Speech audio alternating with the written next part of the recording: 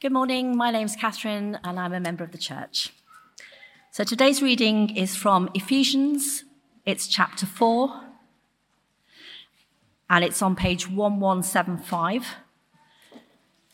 Starting to read at verse 7, we're ending at verse 16. So Ephesians 4, verse 7. But to each one of us, grace has been given as Christ apportioned it. This is why it says, when he ascended on high, he took many captives and gave gifts to his people. What does he ascended mean, except that he also descended to the lower earthly regions? He who descended is the very one who ascended higher than all the heavens in order to fill the whole universe. So, Christ himself gave the apostles, the prophets, the evangelists, the pastors and teachers to equip his people for works of service, so that the body of Christ may be built up until we all reach unity in the faith and in the knowledge of the Son of God and become mature, attaining to the whole measure of the fullness of Christ. Then we will no longer be infants, tossed back and forth by the waves and blown here and there by every wind of teaching and by the cunning and craftiness of people in their deceitful scheming. Instead, speaking the truth in love, we will grow to become in every aspect the mature body of him who is the head, that is Christ. From him, the whole body, joined and held together by every supporting ligament, grows and builds itself up in love, as each part does its work.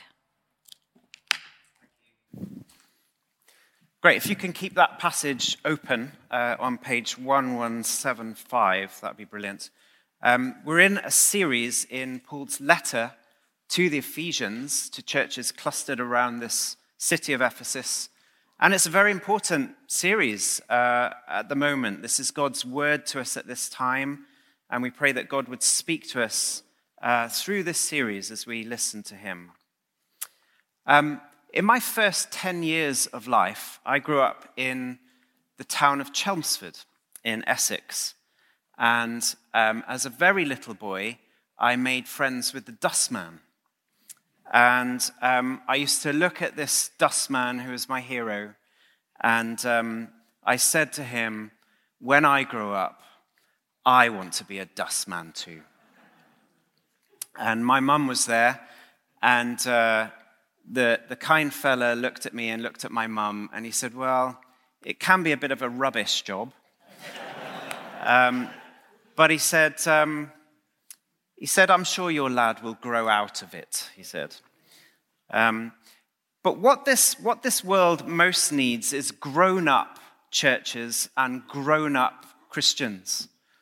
We see some examples of great maturity right now in churches in Ukraine and the surrounding region, all they're doing for the people of God there. But what is the church to be when it grows up? This is the topic that Paul is addressing in the second half of what we call chapter 4 in this letter. The letter to the Ephesians really divides itself into two. We have doctrine and teaching in the first 3 chapters, all about the gospel of God. And then in the next half, we really have a section about what it means to live out the reality of this gospel. So God has called us all into a new life. And in the second half of Ephesians, Paul is going to talk about very nitty-gritty things. He's going to talk about truth-telling and lies. He's going to talk about bearing with difficult people. He's going to talk about anger and sex and our work ethic and relationships.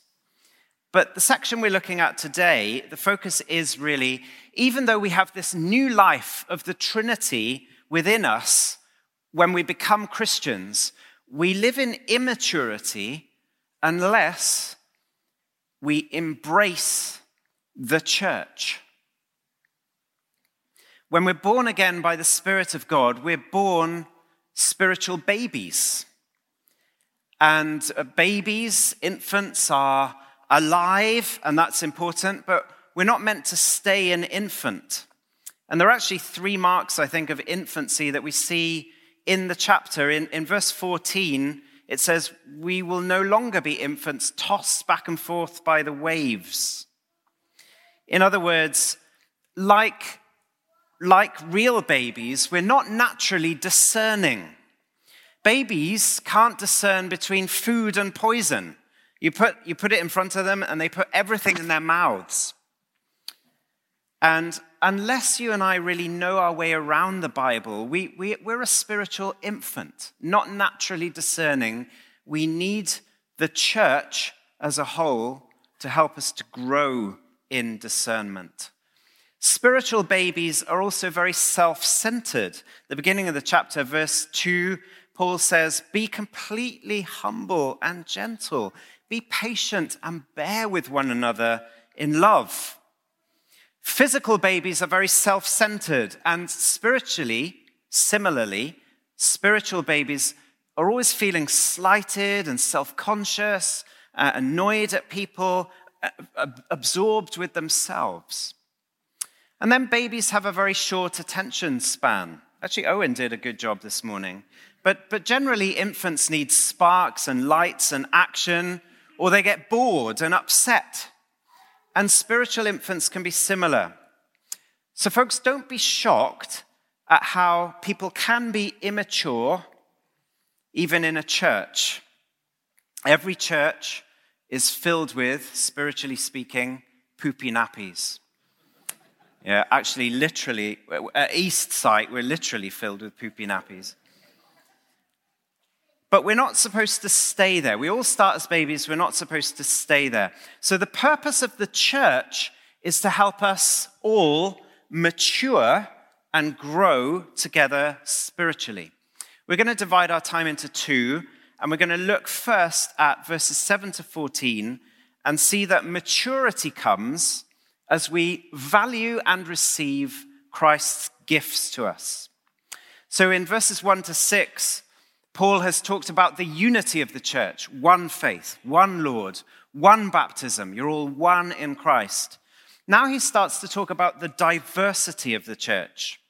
As Nick said, each Christian is not an exact replica of the other.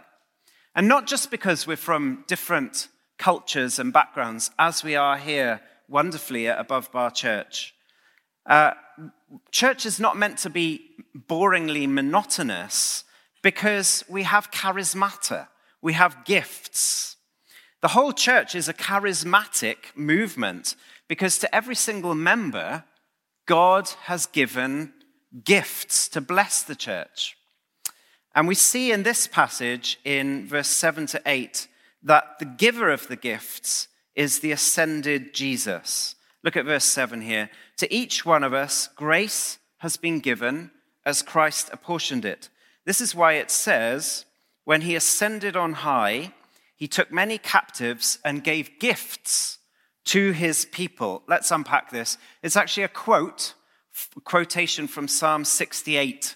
Psalm 68 is a psalm celebrating the sovereignty and power of God over all the kingdoms of the earth.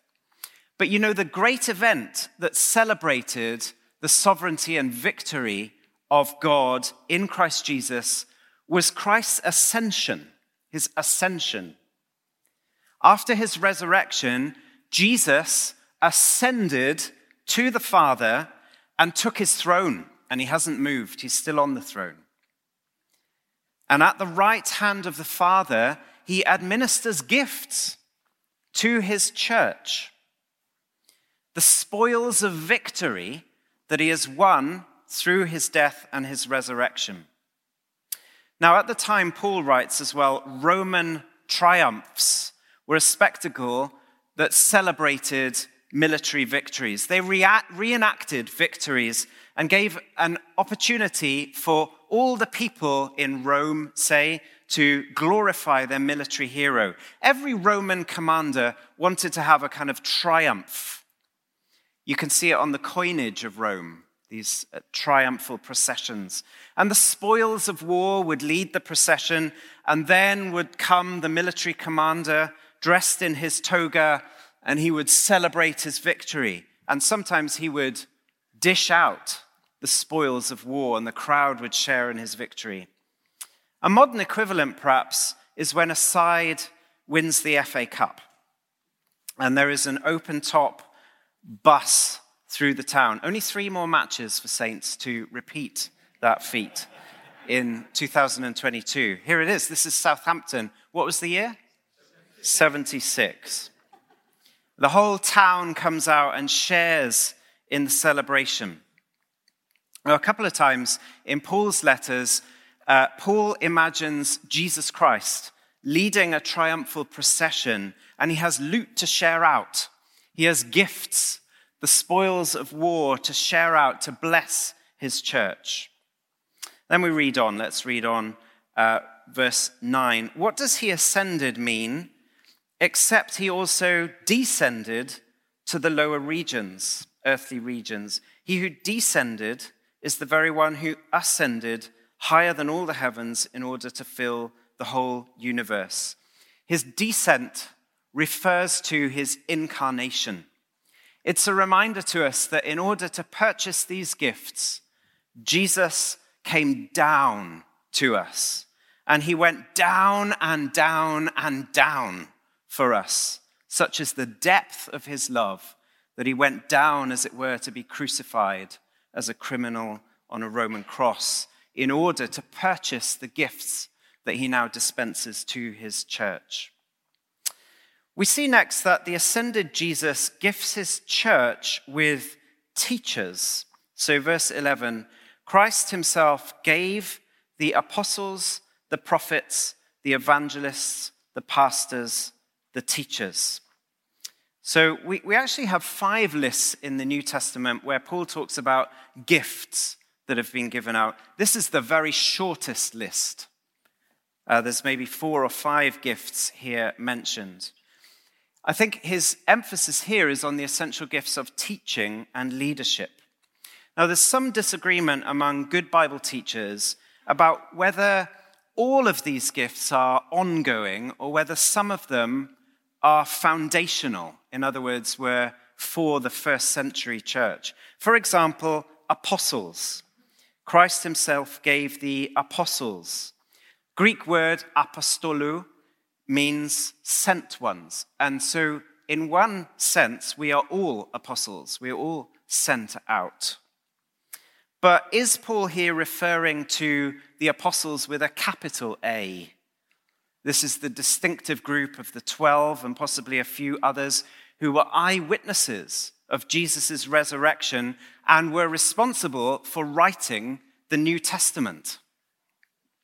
Or is it an ongoing gift to the church? In that case today, apostles would be those with entrepreneurial gifts, with driven gifts that enable people to plant churches and to start them.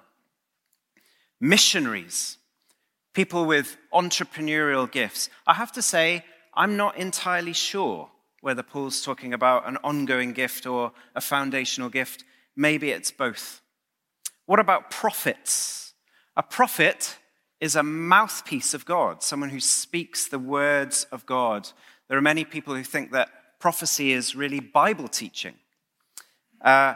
Is Paul referring to Old Testament prophets? Is he saying that God has gifted those to write the New Testament and the Old Testament?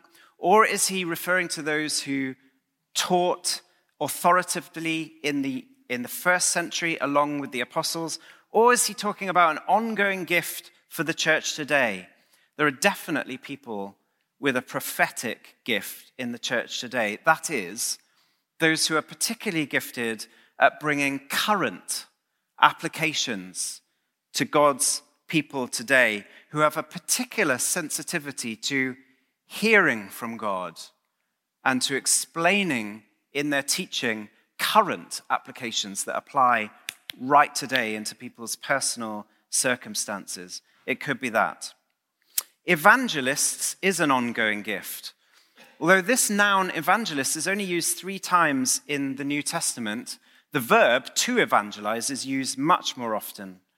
But all Christians need to, as Peter says, give a reason for the hope that is within them and be able to point people to Jesus.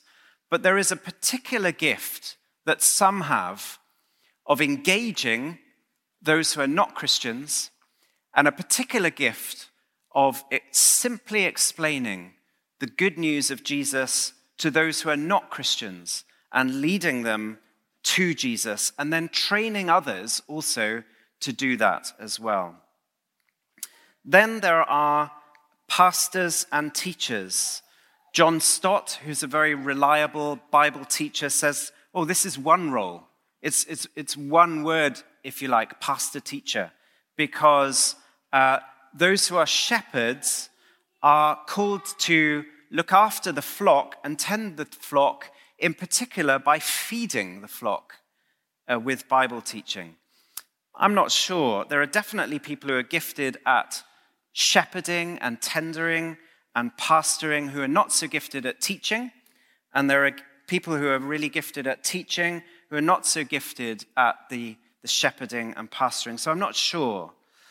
But clearly at this time, in the church, in Above Bar Church, where John has made known to us a new call on his life, we're in a transition, and we particularly need to ask the ascended Christ to provide for us here these kind of gifts: evangelists, pastors, teachers, and these sort of apostolic entrepreneurial gifts, because we still want to be reaching others who do not know Jesus Christ. Sometimes I get very insecure about my own gift of teaching. Sometimes I think, the people here, they don't need any more teaching. But I'm corrected by this passage. I see here that building up God's church through teaching is an essential ministry in helping us grow up and become mature.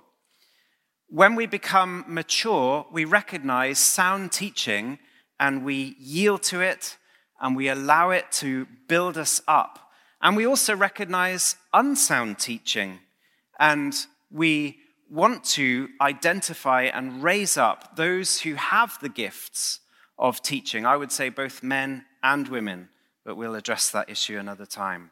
But let's pray and work towards the raising up of teachers among us at Above Bar Church. We see, though, very clearly in the passage in verse 12 that the purpose of all these gifts here is to equip his people for works of service. All of us have ministries, all of us have gifts, all of us have a role, and all of us need to be released and equipped by the leaders of the church. So then the purpose of our Sunday gatherings is mainly that we be strengthened and encouraged, all of us, in our personal walk with God, so that we can be bolstered to serve him in our ministries, that is our workplaces, our homes, our interactions that we have with people every day, Monday to Saturday.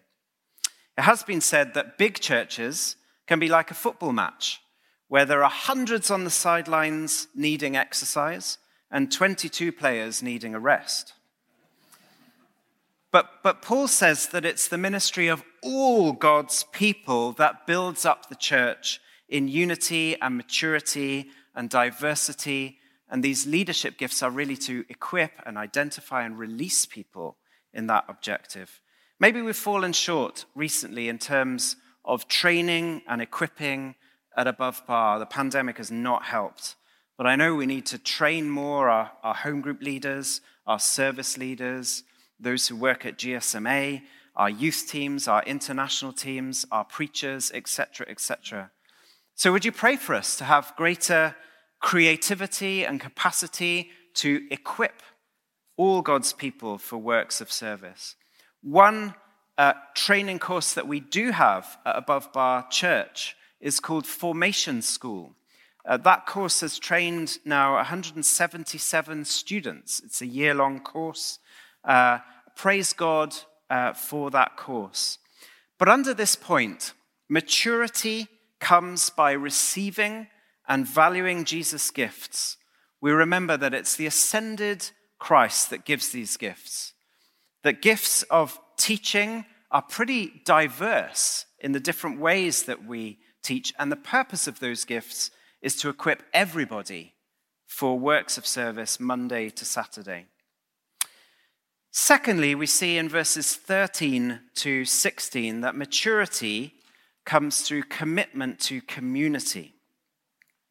Jesus doesn't want our churches just to be really busy or really diverse. He wants us to grow in maturity. And so Paul uses three similar phrases to make this point. In verse 13, he says this: until we all reach unity in the faith and in the knowledge of the Son of God and become mature, attaining to the whole measure of the fullness of Christ. So unity in the faith, becoming mature, attaining fullness, really means us all growing and having a shared understanding of who exactly God is revealed in Jesus Christ. And the closer and deeper our relationships get, the more we're going to grow in maturity, the more we're going to become like him and attain his fullness, because God is Trinity. God is a union in community. And the life of the Trinity that we have will only grow as we reflect his triune nature in community. So if you want to become more mature and attain his fullness, it really only happens when the life of the Trinity is reflected in a life of community. And that means, basically, that just dropping in on church every now and again isn't going to help you that much. There needs to be discipline and commitment to his people. Otherwise, verse 14, the danger is we'll stay as infants, tossed back and forth by the waves and blown here and there by every wind of teaching. There are cunning people out there, and there are cunning things out there to deceive us. A key for us as community and growing in maturity, which is really hard, is verse 15. This is a key practice for us as we grow. Growth comes by speaking the truth in love. Verse 15. Instead, speaking the truth in love, we will grow to become in every respect the mature body of him who is the head, that is Christ. So this is what we need. This is the practice that we need to grow up and be more mature and Christ-like. We need to be in a community where there's honesty saturated with sweetness and the tenderness of love. I felt this week, my words are going to have extra weight, and I'm trying to, even now, speak the truth, saturated with tenderness and sweetness, as it tells me to do here. But we need this even much more on a relational level, and this is much harder and harder to find. A few years ago, when I lived in Chiang Mai, it's so hot that if you want to do exercise, you have to do it really before 7:30 in the morning, or it's just so hot. So we had a running group. We would meet at 6. We would run a bunch of men, and then we would have breakfast at a Swiss cafe. And we would get a big loaf of bread, and we would share communion, lovely Swiss bread. But in that group for 5 years, I knew I was really accountable. I knew if I fell short and screwed up that week, people would really ask me searching questions about that week. But these guys would speak the truth in love. They were mature guys. And what I've observed in my own Christian life is that love without truth is kind of deadly, because we can't really know ourselves unless someone with another eye can tell us things and mentors us, really. But when truth is as cold as a fish and not loving, it drives people away and they're not going to listen. You drive them further. And people then entrench themselves in irreconcilable positions. So love without truth does not accomplish love. And truth without love does not accomplish truth. We're all different. Some people are nice and agreeable, and some people are direct. And all of us struggle to keep them together. The reason I don't tell the truth sometimes is because of fear and pride. And then there are people who like to tell the truth, but are wanting really to demonstrate who's right.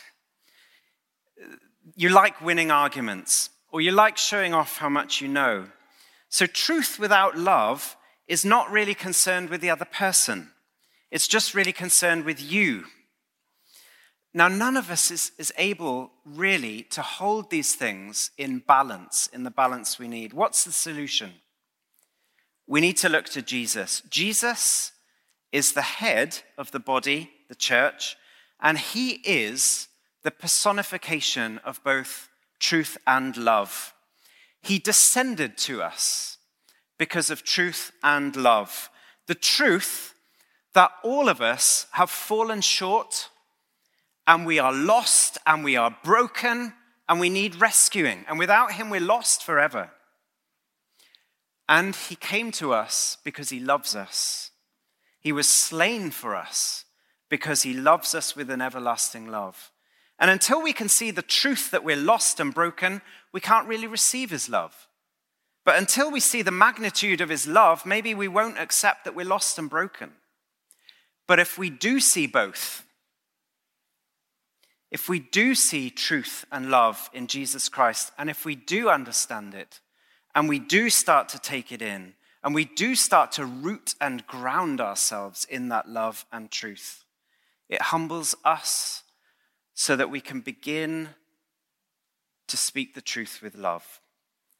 When we really embrace him who is truth and love, we can start to become mature and a community where speaking the truth in love, we're no longer infants. We're growing up into him who is the head. And we're working together, verse 16. From him, the whole body, joined and held together by every supporting ligament, grows and builds itself in love as each part does its work. When you bowl a cricket ball, every part needs to do its work. The head leads, actually. And you bowl using every part of the body. Or when you serve in tennis, again, the head leads and the whole body does its work. And similarly, when we serve in a community as a gospel church, declaring the truth in love, we need to do it together as a whole body, as each supporting ligament grows in maturity and does its work. So in conclusion, folks, we need to have a desire not to stay where we are in our Christian lives, but to mature. Sometimes that growing process can be 2 steps forward and 1 step back. That is what it is like. But we need to grow by identifying and exercising our personal gifts that God has given to us. And there will be what's called a network course running soon in the church on Wednesday evenings, where this is a course to help you to identify the gifts that God has given you and to talk about them and to begin to exercise them. And next week, we'll learn a little bit more about what this commitment to our community entails. But my time has run out.